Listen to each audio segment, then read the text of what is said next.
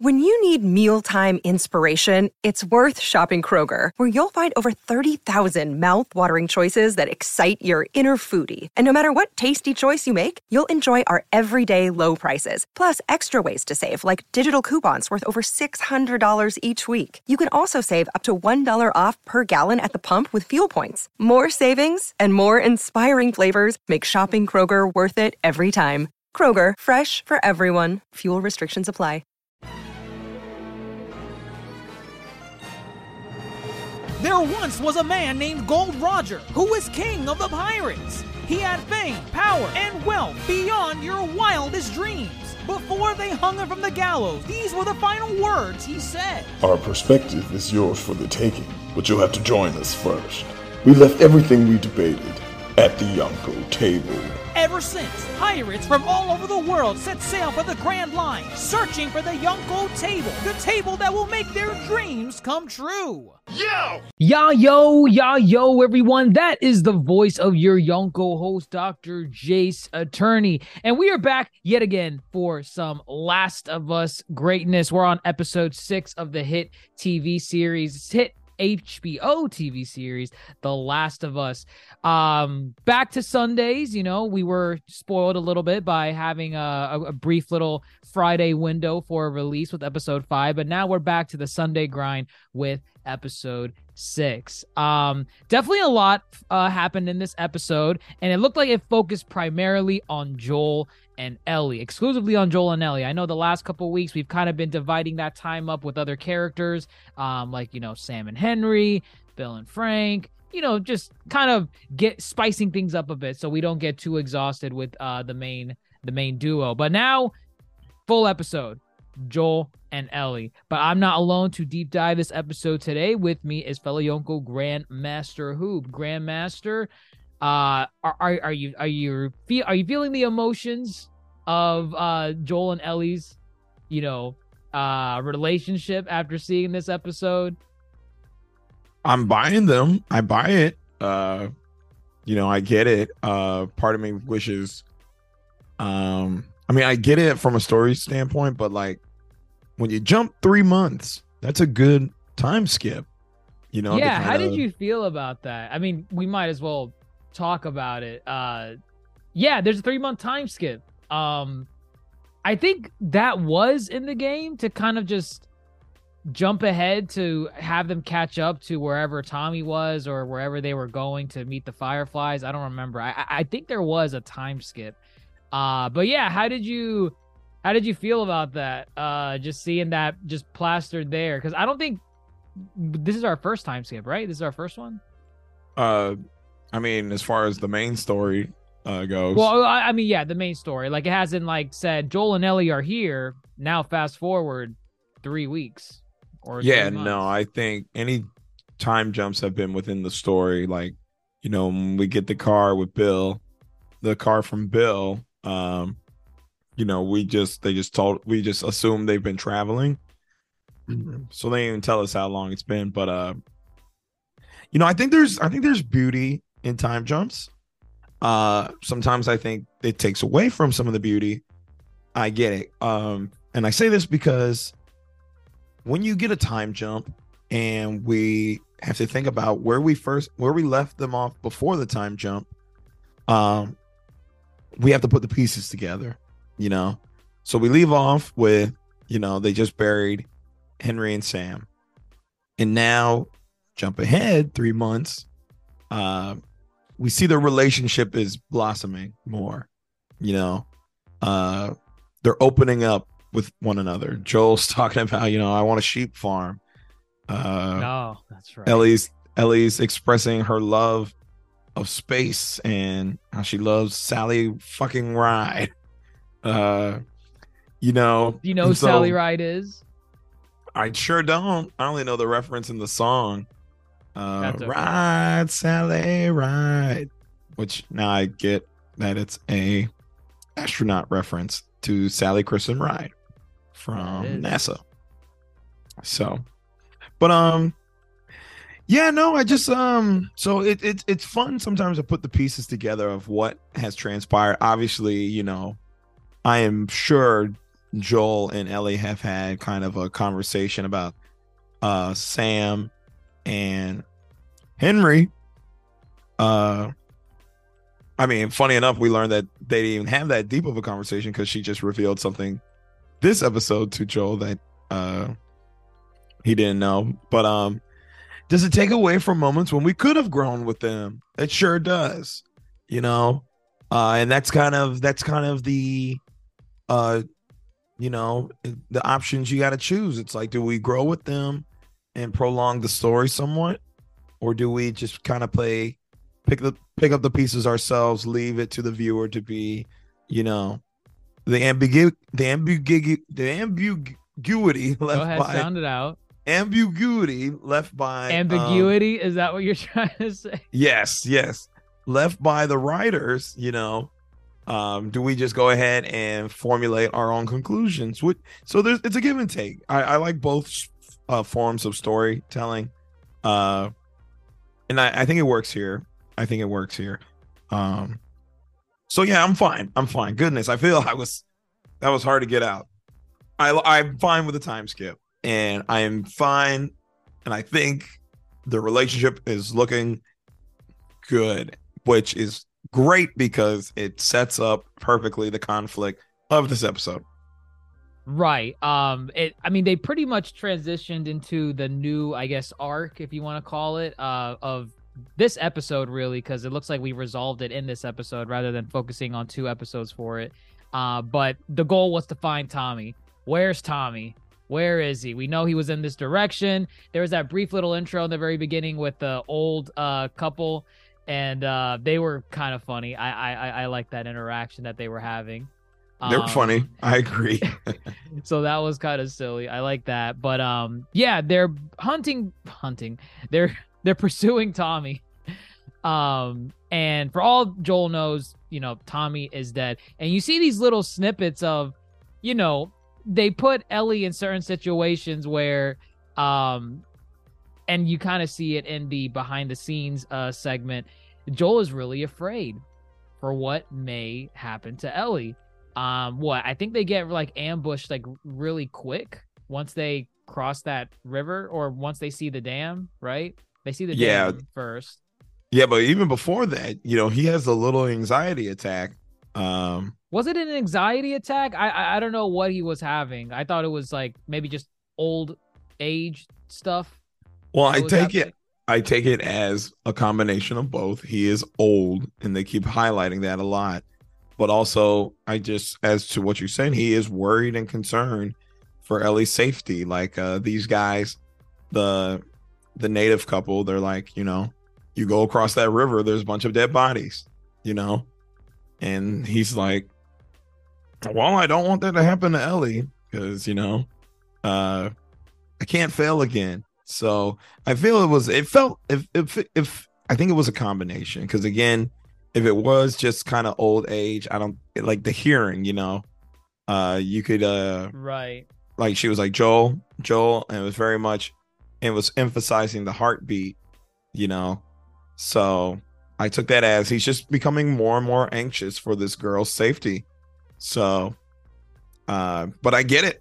And then the right when they get ambushed, you know, this dog, which I thought the intensity of this scene was really good. Well, you thought one of them was going to get mauled, or no, that Ellie was going to get mauled? Well, I'm over here questioning. I'm like, well, is technically Ellie infected? Because, you know, she's been bitten plenty. She's immune, so I guess she's not infected because she's immune. But I'm like, I'm over here thinking, oh, the dog probably still smell that, or something. And so I was nervous too. I was rightfully nervous just as much as Joel, and I get it. And he couldn't do anything in the moment. He was helpless. Right. He was helpless.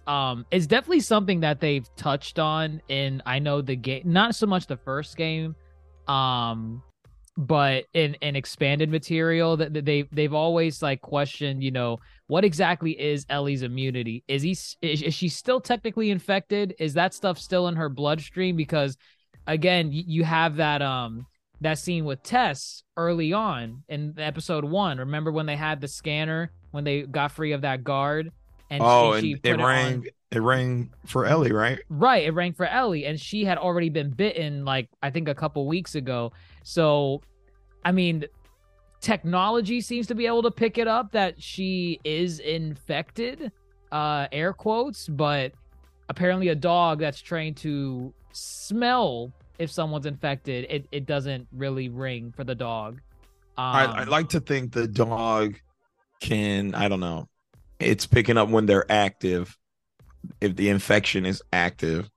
The scanner's like a dormant thing. The scanner's like they're in there, they're infected, but the dog is only reactive to active. Like, oh, this person's about to change, like tomorrow. Maybe they sense the body changes in them, like they smell it.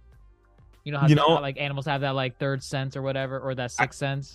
How do you train this dog to smell for infection? I don't know. You just hold its head in front of a clicker, saying, "This is bad. Bark at this." I guess because I'm over here like I don't know how they taught this dog to do that, but again, I was fearing, and then they do a really good job of setting up these really scary scenes for Ellie, and then they turn into these very heartwarming little things. I don't know the last time Ellie's hung out with a dog, but it just seems she's probably never. And then it's just like here she is giggling with this dog, and it was kind of a very sweet moment. So it was pretty very good. well done. Very well done.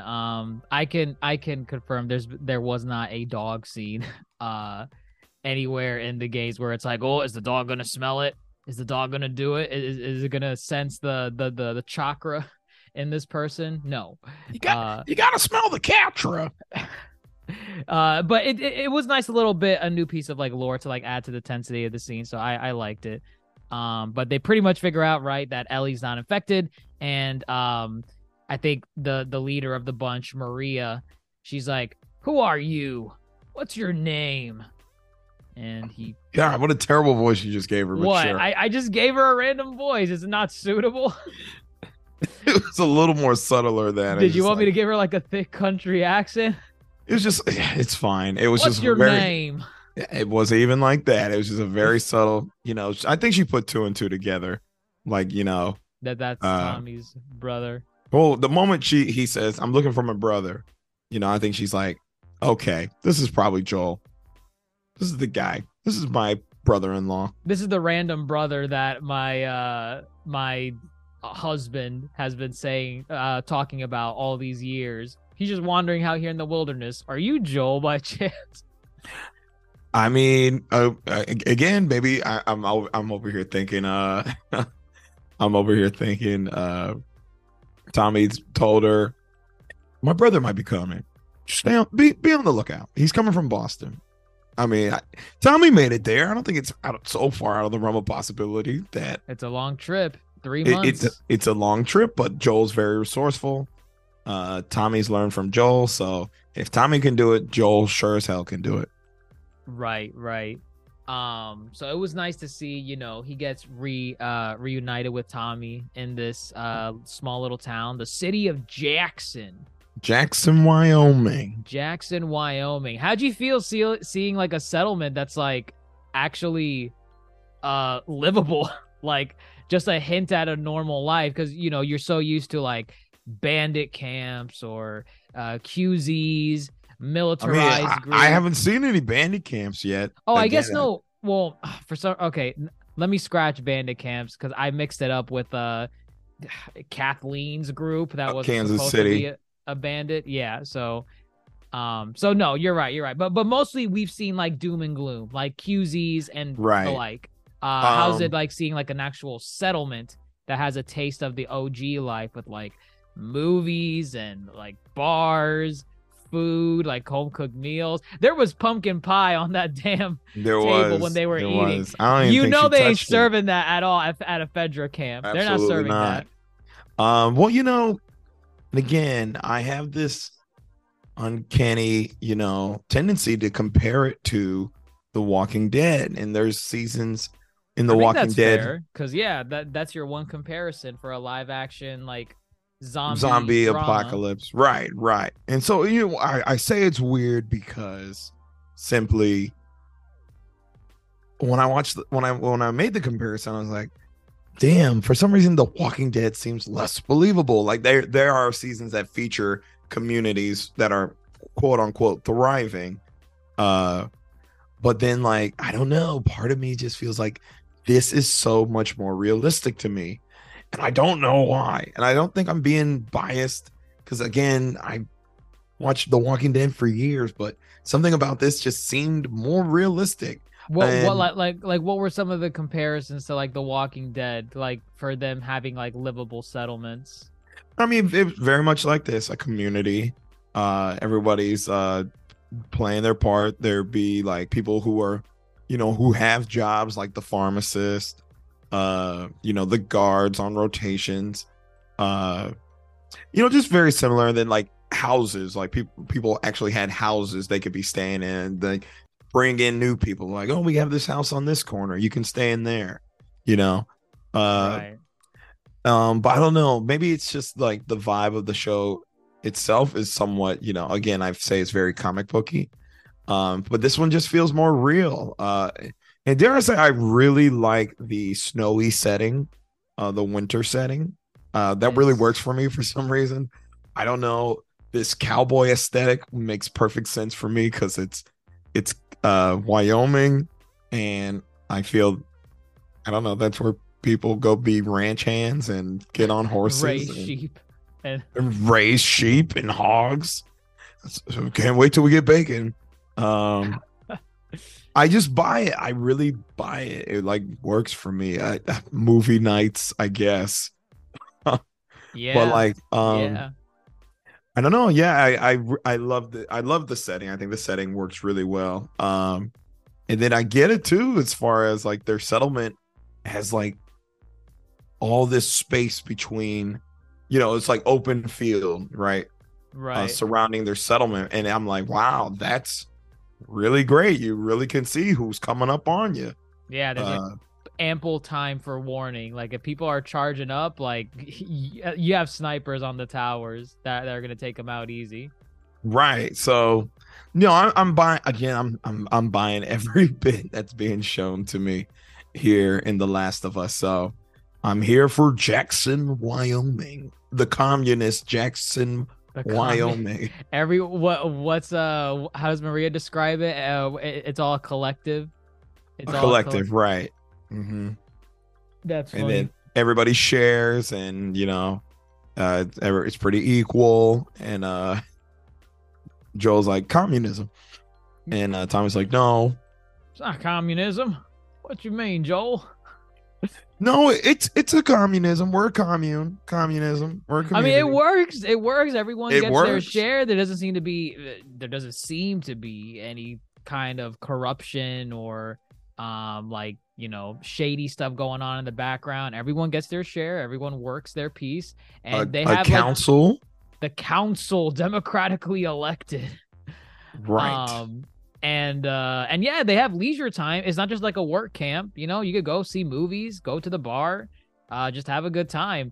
I know at one point in the game, when you see this town, you could go inside one of the buildings, and it's funny because society in the game, society collapsed in 2013. Right. So technology, or in terms of entertainment, stopped at 2013. It didn't progress anywhere past that. So if you go into a building and you go into like a kid's room here in this town, you could find like a PS3 with like the Jak and Daxter HD trilogy. Oh goodness. Off in a room somewhere, obviously, because it's a little homage to Naughty Dog, who made the Jak and Daxter series on PS2.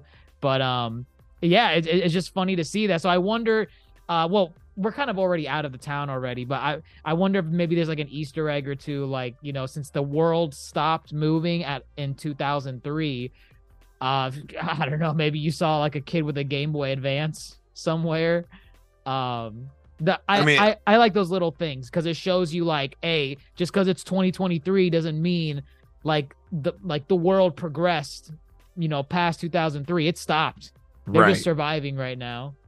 I mean, I imagine we'll be back here. I don't think this is the last. No, it's not the last. The of last. us. Right. The I last imagine. they've seen of us. Right. I imagine we'll be back for whatever reason. So, Okay. yeah, I'll be down to explore more of Jackson, Wyoming, and I don't know, like to see how they handle the worst of their situation. But yeah. Joel and Ellie are very much welcomed right in, and then I guess from here we start peeling back more pieces of the puzzle. Well, not puzzle, I guess it's a family drama now. It very much becomes a family drama. Oh, the tea with Joel and Tommy, like what exactly happened between them? Right. Wait, what did happen? So basically, they hinted at Joel's past, where they needed to survive. Right, they were early on mercs. and It sounds like they were mercs, I mean, or just whatever. They killed and didn't have remorse. That's basically what it was. That's how I understood it, and they kind of hinted at that even in the game too. They just kind of killed without remorse, but always for survival, like never out of like spite or not malicious. Yeah, right. It was always for survival, and you hear Joel say it in this episode too. He's basically reiterating, I did what I did, the things that I did, so that we both could survive. And Tommy kind of puts that into perspective, saying, I don't fault you for that, but those things that you're mentioning, we murdered people. Like we have to acknowledge that even though it was for survival, we still did those things. Right. So I did kind of like that back and forth where Tommy, I guess at some point he was just like, hey Joel, I can't do this anymore, I can't be living this life. So then he ventures off to join the Fireflies, and then after the Fireflies, I think either he had a falling out or he just disagreed or something happened where he ends up going with Maria, and then Maria recruits him, and they're very secretive of their settlement. So Tommy was not allowed to tell anyone. All right, he turns off the radio. So Joel loses all communication with him, and that's it. That goes all the way back to the first episode where he and Tess were trying to get a car and a battery so that they can go find Tommy. They're like, hey, Tommy's his radio's off. His radio's off. What's the deal? And I think it was like Tommy saying like, yeah, we couldn't invite anyone because we might attract bad people. And Joel's like, am I bad people? Am I bad people? In the most Family menacing drama. way. Right. But this is something, dude, that wasn't in the game. Tommy tells him, again, putting things into perspective, he is expecting a child with Maria. Oh, this is not from the game. Not in the game. No. Well, Maria is in the game, and they're married. Maria and Tommy, they're together. But Maria was never pregnant in the game. Right. So if since we're getting a season 2, I wonder if they're gonna have a kid, and we're gonna see the kid grow up or whatever. But that's something new. I feel like that's intentional, and they may touch on that. Like maybe there'll be like a small time jump to where the kid is old enough to like interact with the rest of them. But it's still kind of cool to see Tommy expecting a kid, and oh my god, the tension when what's it called, when he's like, I'm really afraid to be a dad, or I don't know what to expect. And I think Joel gives him like a cold response, like the coldest response. He's like, well, I guess we'll have to wait and see now, don't we? I don't know. It was something like that, right?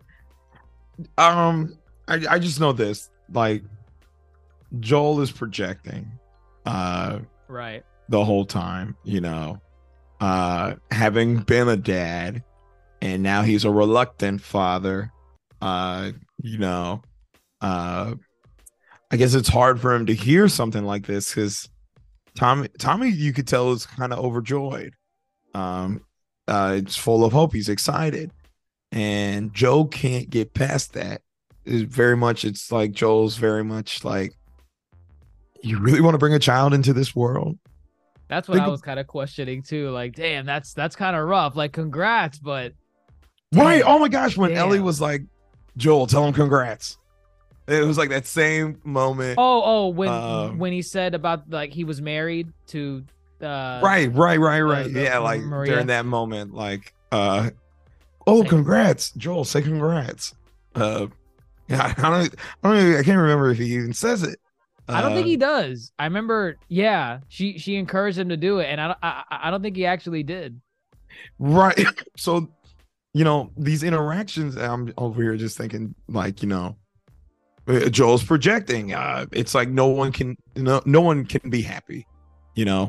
At least there are parts of Joel that finds himself happy, and then he has to revert back and remember, like, he should not be happy. People should not be happy. This world is terrible. This world is dangerous. He was asking, Tommy was asking about Tess, and he didn't even tell him the truth at first. He's didn't even tell the truth at first, right? She's all right. She's good. She's fine. So he was projecting. And Tommy kind of throws it back in his face. He's like, listen, man, just because your life stopped 20 years ago doesn't mean everyone else does. And oh my God, I don't even think they ever have that kind of interaction in the game, like that hostile. Like, I think at first when they see each other, they're happy and it's kind of awkward because they're like, oh, we haven't seen each other in so long. But they didn't have like an altercation like this from what I remember. This was like show original. And it really puts Joel's character into perspective because it leads into, the scene later that night when he meets with Tommy and he comes forward after they, both apologize for how they've been acting. Joel just comes clean and is like, this is why I brought the girl, and I am scared out of my mind for these these fatherly emotions that I'm developing with her, and I'm failing time and time again to protect her. This is something really neat that, again, the game doesn't touch on because they acknowledge Joel is in his 50s, but he is a fit 50-year-old in the games. There was a joke in the behind the scenes where they said, yeah, we understand in the games that Joel, he like crouches down a lot, like he's always on, like crouching down to like hide behind cover, sneak around enemies and whatnot, and that's for gameplay purposes. And they said, we're not gonna have Joel in the show do that because Pedro Pascal is playing a 50-plus-year-old man. These people got weak knees. They're not supposed to be crouching down like the way Joel does in the game. For the game, right, you need him to. Like we get it. And he can't do it as frequent either. Like in the games, you could definitely not. Can't do that here. Right, exactly. So I like that I think there was even a joke about it, like in the first episode, something about like, yeah, we can't crouch for too long. My knees are like old as hell. But it's funny because they bring it up again in this episode where he's acknowledging his age. He's fearful because he's deaf in one of his ears. He's almost deaf in one of his ears. He keeps sleeping and having these dreams. And he's like, I feel like I'm going to be the reason why this girl does not make it to the Fireflies, wherever we have to go. And I need you to take her. I need you to take her because I'm afraid. Okay, so back to the dog scene. That scene, and I think they're doing a really good job as kind of this like, let's put Joel in similar situations and see what he does. You take it back to the first episode with Sarah. He freezes and we're not infected. Doesn't do a thing in that moment. By Sarah. Sarah's gone. We get like think it was a callback to that. So much. Wow. And then even at the end of the first episode where that one guard stops them and then Joel violently reacts and kind of, that's the man. This killing without remorse Joel. That's him, right? Right. And then you have, the time spent with Ellie, and we have another similar standoff situation. And he freezes. He's telling Tommy that he couldn't move when that dog was starting sniffing Ellie, and he was afraid. Not only is he weak, and he's like, he admits to being, partially deaf. He's weak and he's afraid, and he can't stand the reason that, if he'd be the reason that Ellie does. Another day is here, and you're ready for it. What to wear? Check. Breakfast, lunch, and dinner? Check. Planning for what's next and how to save for it? That's where Bank of America can help. For your financial to-dos, Bank of America has experts ready to help get you closer to your goals. Get started at one of our local financial centers or 24/7 in our mobile banking app. Find a location near you at bankofamerica.com/talktous. What would you like the power to do? Mobile banking requires downloading the app and is only available for select devices. Message and data rates may apply. Bank of America N.A., member FDIC. Not survive. Right. It crushes him, man. Shout out to Pedro Pascal. This was some grade A acting. I'm like, this is why they got him to be Joel right here. Oh, wait, you think it was this scene? Or this scene was great. Yes. Okay. Yeah, there's a good amount of emotion right there. It was pretty good. I liked it. So I think again, this theme of, he's finally admitting that Ellie is very much his daughter, more or less, Right. He's really starting to acknowledge, like, I think I'm seeing a little bit of Sarah in her. Right. And then, there's even that scene where he thinks he sees Sarah. He's actively thinking about Sarah again, Oh, yeah. You see, like, she had curls, and it looked like Sarah from behind. Right. And, and again, he has a moment of he can't breathe. His heart's racing. And again, I think that only happens because of his relationship with Ellie. It's growing, it's developing, and it's becoming reflective and similar to Sarah.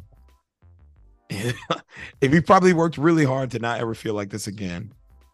And here Ellie goes, chipping away. Where's the heart? Where's the heart, Joel? Where's the heart? He tries to find it a little bit when he goes and confronts Ellie on it. Because I think Ellie overheard the conversation between Joel and Tommy. Yeah. And they have this scene where Joel meets with Ellie, and they have to have a talk about it because she does not want to just be handed off to the next person like cargo, as Joel put it so bluntly, like so many episodes ago. She's grown attached to Joel as well. The time jump pretty much established, if they were not close before with the Sam and Henry bit when it happened, 3 months after that, I'm pretty sure they're close enough. I'm pretty sure that they have to have like some father-daughter type of relationship at this point. And Ellie is just so conflicted at being pushed away here. And let me tell you, they did this scene justice in the game. I kid you not. I quoted every word that Pedro Pascal said, and it was like, oh, that's what he did. That's what he said in the game.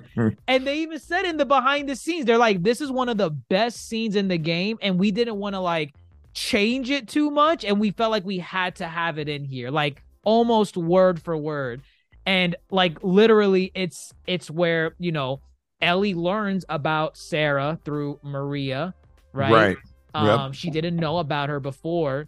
Yep. And then and I didn't put that together that she was unaware about Sarah. Right. Before. You as an audience member, but like you're like, oh wait, but who in the story knows about Sarah? Right. Because Joel was always protective of that. He was like, next question. He would always push it away. So, but yeah, this scene was just, as soon as Ellie said, "I'm not your daughter," immediately I knew exactly how Joel was going to respond. It's a little bit different in the game. I think the game does it a little bit more menacingly because Pedro was like, don't don't do that. Mhm. Don't go any further. It was good. It was really good. I think the game did it a little bit better because Joel in this scene, oh my God. Does he snap? Does he snap? He doesn't snap. He has the same tone as like Pedro, but like there's a bit of menace to it where he's like, stop. You are treading on mighty thin ice right here. He tells that to Ellie. Like he's saying, you better watch your next word, what you say to me, because you brought up my daughter, and Ellie is on thin ice. She's bringing up stuff that Joel does not want to talk about, but she's hitting the bullet points that he needs to hear. But like by the end of the conversation, he's like, "You're right. You're not my daughter." And I'm sure as shit ain't your dad.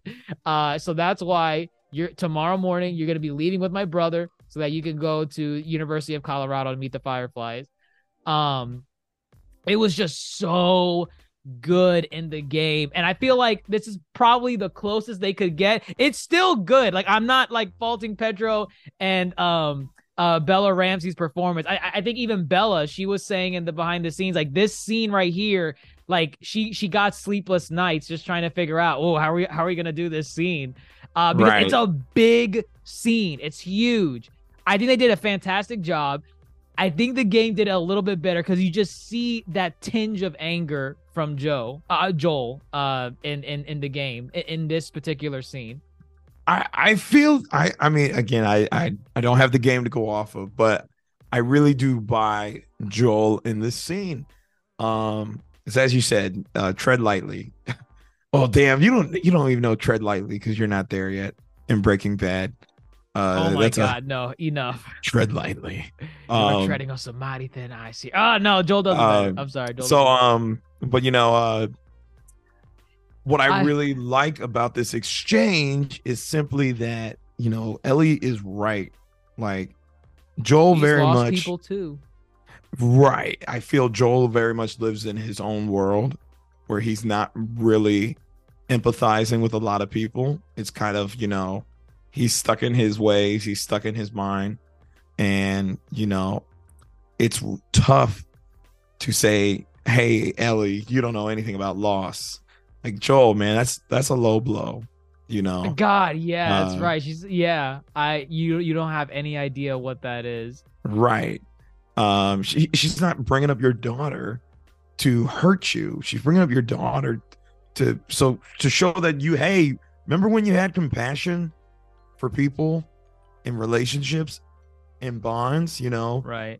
How dare you so easily throw away mine? And she's trying to tell him. And again, see, Ellie very much is very observant. She's empathizing with Joel. With Joel in this moment, she's like, I get it, Joel. I get it. You think of me as a daughter. You don't want to admit it.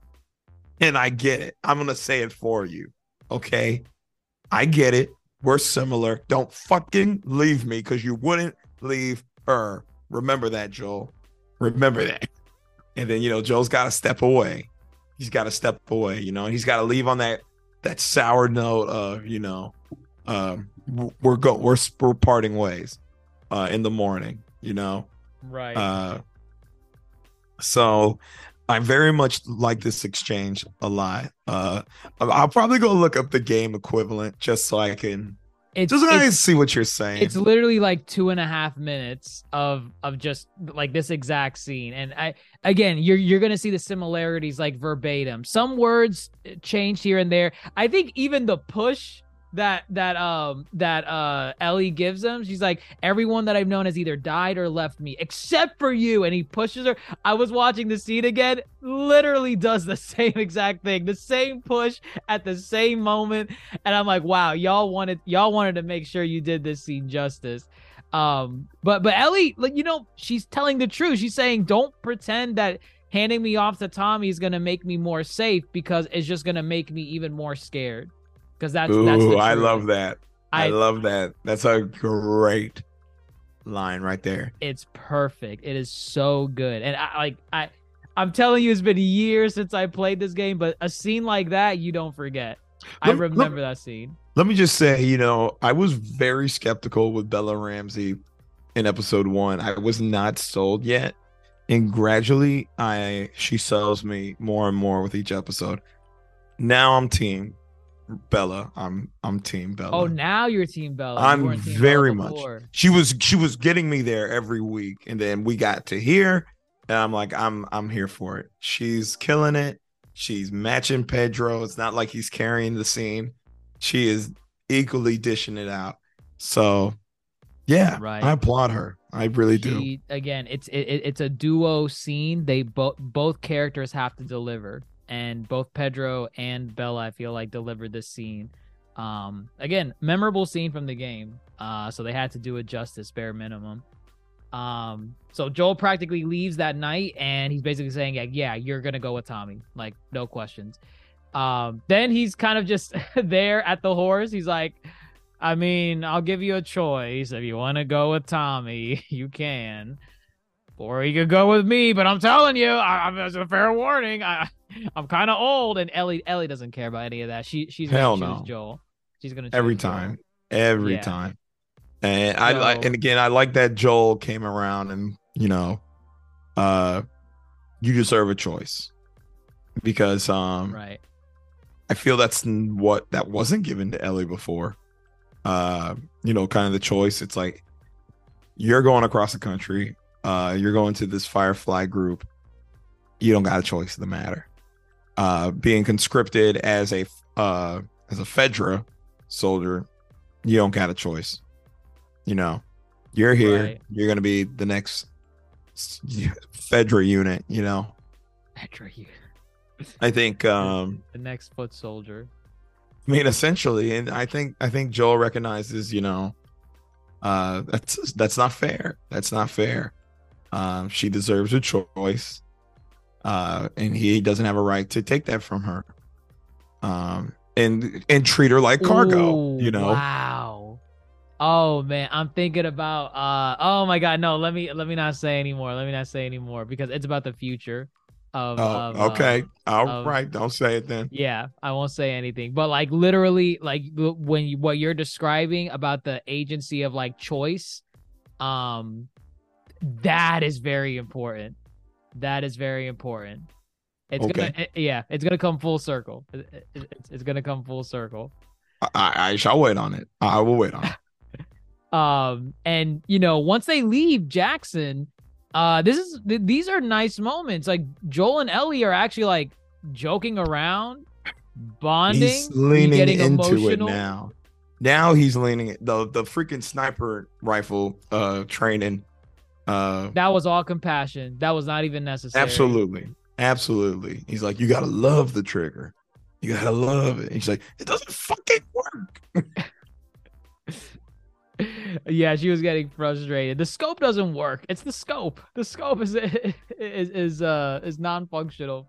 But also, I think this is worth mentioning too. Even before we get to this point, him saying goodbye to Tommy this time around is him letting Tommy go. He's saying, I don't need to be my brother's keeper right now. I mean, I will always be my brother's keeper, but my brother is capable.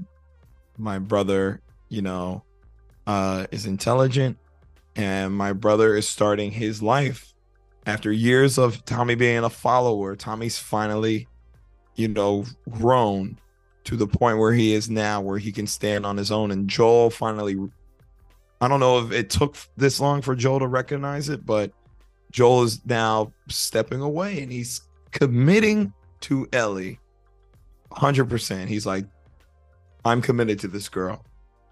And I love it because we still have a good chunk of content left to see Joel and Ellie's venture and see where it ends up. And I thought the episode was going to end here, in all honesty. I thought it could have ended here and I would have been fine. When they're on the horseback and they're walking into like the sunset or the sunrise, I'm like, okay, that's it. Credits are about to roll. No, they kept going. Which is fine. It's fine. It was fine. It was fine. Yeah. I think it ultimately leaves at like an interesting cliffhanger for an episode. But what? Basically, they get to Eastern University of Colorado, East Colorado University, whatever. Right. And cool setting. I think it's a cool setting. Very cool setting. This also matches the game. They did go to a university. I'm pretty sure it was the same one. And this is where the Fireflies were supposed to be. This is where they were supposed to meet them. But they're not there. Everything is abandoned, and they got monkeys on the loose. Freaking monkeys from the testing labs. So there's no Fireflies there. So it looks like, okay, so where is our journey going to take us now? Because this is where we were supposed to go to, have Ellie meet the Fireflies. So that's where they're supposed to go. I thought they were always heading to California. I'm pretty sure because they stopped into the university. So I thought this was where the Firefly facility was. I think Tommy said this is where they were. Yes, Tommy was like, there's a Firefly base, in Colorado, because they're in Wyoming. So, right. Yes, no, Tommy pointed them in this direction. But it's fine. If I was wrong, I was wrong. They're not here. They're not packed here. Up their things. At least they left. were there at some They point. were, and then they left for whatever reason. Right. Maybe it was those damn monkeys. Maybe they kept harassing the researchers. I don't know. Maybe. You get, and again, this is where I do not recall the exact sequence of events. I don't know if this is exactly how it happens. But Joel and Ellie are in the facility and they encounter some bandits, or I guess raiders. The subtitles call them raiders. Raiders, yeah. And they're there to raid. They're there to raid Joel and Ellie. So they do that. Joel gets into an altercation with one of them. He ends up snapping his neck, and Joel gets stabbed. And it's a scene where it's in the heat of the moment. They have to get away.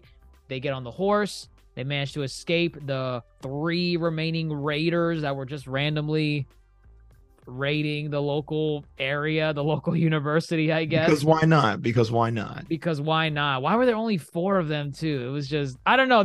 That's why I'm saying, I don't remember this is how it, I'm pretty sure this is not how it happened in the game. Just 4 random raiders showing up out of nowhere. But either way, it ultimately leads to Joel, getting stabbed. And once they get far enough away, Joel collapses in the snow, and we get that closer where Ellie is just crying over Joel, saying oh my God, I can't do this without you. You need to stay alive. Right. Very, very touching. Very touching. At this part, at least, I can recall happening in the game. I don't remember if Joel was stabbed or if he was shot. I remember they were getting away from something, and I think Ellie didn't realize that Joel was injured, and then he's slumped over the horse, and then Joel just falls off, and Ellie's like, oh my God, whoa, what happened, Joel? And then the rest of the game takes place. So were you gonna say something earlier? So it's what Joel had feared. 2 things. Here he is, he got stabbed. Technically, that's pretty close to failing again to protect her. Literally, the thing he said he did not want to happen. This wouldn't have happened to Tommy, young strapping Tommy. Who knows? But it's what Joel said would happen. And then I'd like to point out Ellie's growth too. That gun never once leaves that man's, her vision of that man. When he runs up on them, and then easily ready to shoot when they take off. They're growing. But yeah, now it's Ellie, everything Joel taught you, let's go. You're on deck. This is it. You're on deck. I remember last week I was trying to piece together what arc was going to happen next, because we still had episodes 6, 7, 8, and 9. And so that's 4 episodes. And I'm thinking oh man, I don't remember that many other arcs that happened in the game. This is a major arc that happens in the game. I completely forgot about it. Where Joel is out, right? He got stabbed, and it's Ellie's call to action. She has to be the one that's protecting the both of them. And let me tell you, I don't think we're going to get it next week because they already show what the preview is for next week's episode. But my God, I already know the pacing of the next 3 episodes just based off of the preview for this week's. I'm sorry, the preview for next week. Because I don't think they're going to jump into, what's Ellie doing to take care of herself and Joel right away. Because it based on the preview, it's clear that they're going into a bit of a flashback. I'm calling it now. Misdirection. I think the what? flashbacks will be interwoven. Real? Oh, I don't know. Well, okay. The reason why I don't think they'll be interwoven is because what they showed in that episode preview was that is literally the DLC to Last of Us Part 1. Oh, really? There was a DLC expansion to Last of Us 1 where it was like a prequel story that told you how Ellie ended up the way she was right before she met Joel and Tess and Marlene. So you get to meet this character who looks very familiar. Who's that actress? The one that was with her in the preview. That's Storm Reed. Storm Reed. What is she in that movie in that trailer where the parents get kidnapped when they go on vacation? That's her. Yes. Okay. I forget the name, but no, she's another HBO alum. She played I forget her character's name. She's in Euphoria. She's Rue's sister in Euphoria. Yeah. I watched just one episode of season 1, so I remember Rue's sister. Right, Gia. She's Gia in Euphoria. Okay. Oh my gosh. Funny enough, she's been like popping lately. She was the voice of Emily in the season 2 finale of Louder and Prouder. Which one was Emily? Emily, the ancestor. In the Juneteenth that was her. Episode. Oh wow. Okay. That was her. So again, I forgot she was in the cast, but upon seeing her, I'm like, damn, HBO likes reusing their people. I'm like, cool. They're like Netflix, technically. I mean, Netflix does the same actually, thing. yeah. Netflix is another one that reuses. I think about how Disney Channel reuses their people, but like HBO and Netflix are like up here. Right. Oh, Disney Channel, they want you for a movie. All right, you did your show, you did your movie, you're out. Come on for Johnny Tsunami. Literally. So, cool to see her. I like her as an actress too. Interested in her little story. I mean, Ellie said she lost everybody she's ever cared for. Right. Doesn't sound good for her. I think this is one of the DLC that was like really praised back when it released in 2013. It's definitely going to be a sad one. So gear up for that. And then next week's the following week's episode, I know exactly how they're going to do this because this really sets the pace for what's left of the game. This is what I'm calling. They're going to tackle the DLC in episode 7, just the DLC. No back and forth between like, oh, what's Ellie doing? Is she stitching Joel's hole in his stomach? No, it's going to be straight flashback, just focused on you might get like a little bit of something of Ellie in the very beginning, but nothing more beyond that. It'll just be boom, they found a little hut somewhere, a cave, and flashback time, boom, because Ellie's alone in her thoughts. Now she has to think about the past. So they're going to do that in episode 7. Episode 8 is going to tackle just everything that Ellie has to do to survive with Joel and, whatever's going on. Because I'm telling you, that episode is going to get dark. If they keep everything that they kept from the game, it during this moment where Ellie has to kind of like take care of Joel, this segment is going to get into some dark territory. The the series is dark in general, but Right. some darker themes are going to be tackled in Ellie's little arc that she's going to get while taking care of Joel. Oh man, this will be the one where you no. Let me not say anymore. You're hyping it up. You really are. I thought this was a very powerful moment for this little. I can't believe I forgot this. That's the part that's getting me annoyed. How do I forget this? That Ellie had to take care of Joel briefly. So she's gonna have to do that, and then finally, that's episode 8. Episode 9 is gonna be the finale, and Antonio, Dr. Mono can vouch for me. He already knows where this is gonna go. For the ending, like that entire episode 9 is gonna be just that sequence, and it fits. I'm telling you, I got all the episodes planned out from here. Easy. I have no idea what you're talking about, but sure. Watch. Mark my words. Next week when we talk all right, about next this. week, episode 7. Sure. Episode 7. So yeah, that's where we leave off on episode 6. What did you think, like, overall about the episode? Were you here for it? How would you rank it compared to the other ones? Are they kind of on par, or did this one really elevate you to a higher? I told you how I feel about that term ranking. You can rank episodes. We did it for Game of Thrones. I don't like to. You can. Again, it's a very continuous story. I mean, even Game of Thrones, like, there were some episodes, some weeks for Game of Thrones where we were like, I'm not feeling this. This was kind of weak.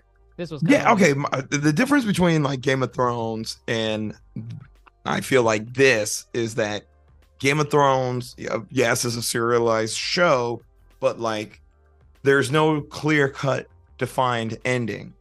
The Last of Us is very much, I need to get Ellie to point B, and here's everything in between. Game of Thrones is very much, let's see what's brewing. We don't know what's going to happen next, you know? And again, I say this just simply because I look at this episode as just I said episode 4 was a setup, which it was clearly for episode 5, which, we've already picked apart whether or not it worked it didn't work as a setup. It was not a good setup. I mean, Joel and Ellie storyline, good setup. Everything else, irrelevant. This episode very much for me serves as just as kind of like a check-in. We're 3 months fast forward, and it's like, let's throw a cog in the wrench of this relationship. What does the introduction of Tommy do to this relationship? What is the introduction of this thriving, safe society do to this relationship? What is Joe reflecting on old age and whatnot? It's a very intimate episode, which I appreciate the intimacy in this episode. I don't think you're going to see that a lot of times. If it's an action-packed episode, no. If it's a setup episode, no. This episode had setup, but it was resolved in this episode. They set up why this town works so well. It makes sense why Joel would want to leave her here, I'm looking at your background. If you move your head to the more to the left, right there, on your shoulder, I just keep looking at that 10-gallon hat. That just reminds me of Carl from The Walking Dead. Oh God. It just, I don't know. Coral. So yeah, I try not to rank these episodes. I just look at, I mean, look, we could do a rank at the very end, but I just look at this episode of this is a Joel Ellie centric episode. Let's fuck around with their relationship. Let me ask this. Do you remember relatively well the first season of The Walking Dead? I mean, it was like the shortest season of The Walking Dead, so it was like what, 6 episodes? 6 or 7 episodes, yeah. We have about like 3 episodes left for The Last of Us. Was The Walking Dead did The Walking Dead season 1 invest you like like at least 2/3 of the way into its first season, the way The Last of Us is, or it's kind of hard to tell right now? Two very different shows. They both have zombies. I know, but like, technically not zombies in The Last of Us. That's what the Last the of word Us was banned on set. Did you know? Oh, saying zombies? Saying zombies was banned on set of The Last of Us because they wanted to emphasize these are not zombies. We're different. We're unique. They're infected. All right. Sure. The human body acting like a mindless eating machine. All right, whatever. Yeah, I mean, I was invested in The Walking Dead for different reasons. The Walking Dead was just kind of dumb fun. Again, it's very comic booky. Like Rick Grimes riding into Atlanta on a horse, turns a corner, and there's a horde of zombies. The horse gets eaten. And what? Yes, that's very much what happened. And then like Glenn, Stephen Yeun's character, is like, "Hey, I see you under the tank. Come over here this way." Yeah, I don't know. There's like there's a lot of characters in The Walking Dead, so there's multiple storylines going on that you need to focus on. But everybody is tertiary to Joel and Ellie. Okay. For the world of The Walking Dead is going to hook people in. I think The Last of Us, they are hooking you with just characters, Okay. That's what I feel is the biggest difference, is that they are nailing the character piece of this story. Not saying The Walking Dead couldn't and didn't do that ever in its time, but this one has to sell you, and it has to sell you really quickly, and it has to sell you with the idea of, okay, I know we have our central leads, but hey, here's a Bill and Frank episode. Hey, the first 20 minutes of this episode are dedicated to Henry and Sam, and they hook you with everybody, and everybody. Well. Yeah, it's crazy how they do it. So I think that's what really separates this from a show, another similar show like The Walking Dead. It's okay to compare. It's okay. No, you can make the comparison, but I appreciate The Walking Dead for when I did, for different reasons that I appreciate this show. Okay, that's fair. Yeah, I honestly can't wait. I did not think they were going to tackle the DLC in season 1, which doesn't make any sense. Like they would, because it's season 1. If you're going to tackle it, you tackle it now. But I don't know why. It was just completely out of sight, out of mind. And then once I saw the preview, I'm like, oh, they're doing it. They're doing the Left Behind DLC. It's simply, funny enough, that's the title of the episode. Oh, it's called what? Episode 7 or the next episode? Yeah, episode 7.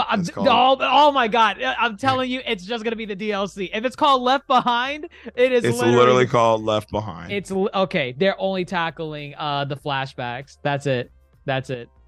Sure. And Neil wrote the episode, so next sounds like, or this one. Yeah, okay. Next week's. So it sounds very much like he wants this to go a certain way. Yes. I can't wait. And you know what? There's probably going to be controversy next week. Ooh. I won't say over what, but there's going to be controversy. I already know. All right, bring it on. Let's see. But I would say that kind of wraps up our thoughts overall for episode 6 of The Last of Us. Again, another great episode, really homing in on Joel and Ellie's relationship, and it kind of comes to a boiling point. Sometimes you need to see this happen with certain characters to really have them tackle the issues that they have with one another. And you get really standout moments like Ellie, you're treading on very thin ice right here. Ah, God, that's the game. Damn it. He says the thin ice bit in the game. In the game, he says the thin ice bit. You're treading on really thin ice right now.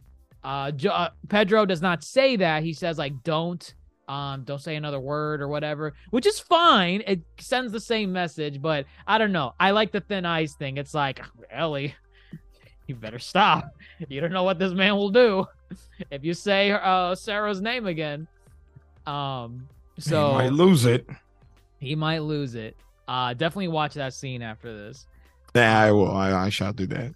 But overall, great episode. Regardless, I can't wait for next week's for them to tackle the Left Behind DLC, and then the week after, I imagine, is gonna tackle some dark stuff, and then we got the finale the week after for episode 9. But let us know what you all think in the comments below about The Last of Us episode 6. Are you still here for Joel and Ellie's adventure? Did you like the city of Jackson? And did you like seeing how it's basically a functioning community that was basically a taste of the old world and how it used to be? It's very livable. It looks fair enough to most people. So let us know what you all think about the city of Jackson, and just where do you think the series is going to go from here forward. But with that, everyone, that's all that we have to say for tonight. Be sure to let us know what you think down below in the comments, wherever you're listening to us on, whether it be Apple Podcasts, Spotify, YouTube, Twitter, TikTok, Instagram, at The Yonko Table. Give us a like, give us a shout out, and let us know what you think. But with that, everyone, I'm Dr. Jace Turney, fellow Yonko Grandmaster Hoop, signing off. Take care.